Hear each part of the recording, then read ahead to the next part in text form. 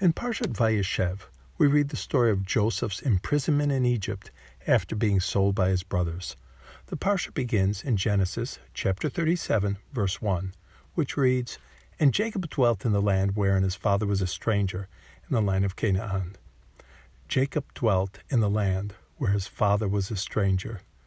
Vayeshev Yaakov be'eretz migorei aviv. Jacob dwelt. Vayeshev Yaakov.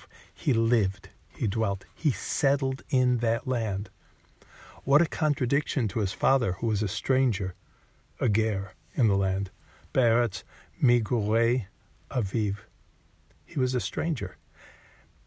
Abraham had moved from Mesopotamia to the Promised Land. He had seen both worlds, both sides of the river. Abraham's son Isaac, the father of Jacob, was born and spent his whole life in the Promised Land. Jacob, on the other hand, had spent 20 years outside of the Promised Land. He saw what the world had to offer, and he made his decision.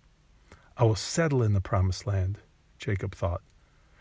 Jacob's life was filled with trials and upheavals before this event, during this event, and after this event. His trials and his time in the world helped him to realize the importance in living in the land that God had promised him and his fathers. He realized he had to live in the promises that God gave him. Jacob came home. May we all come home to the place and promises that God has prepared for us.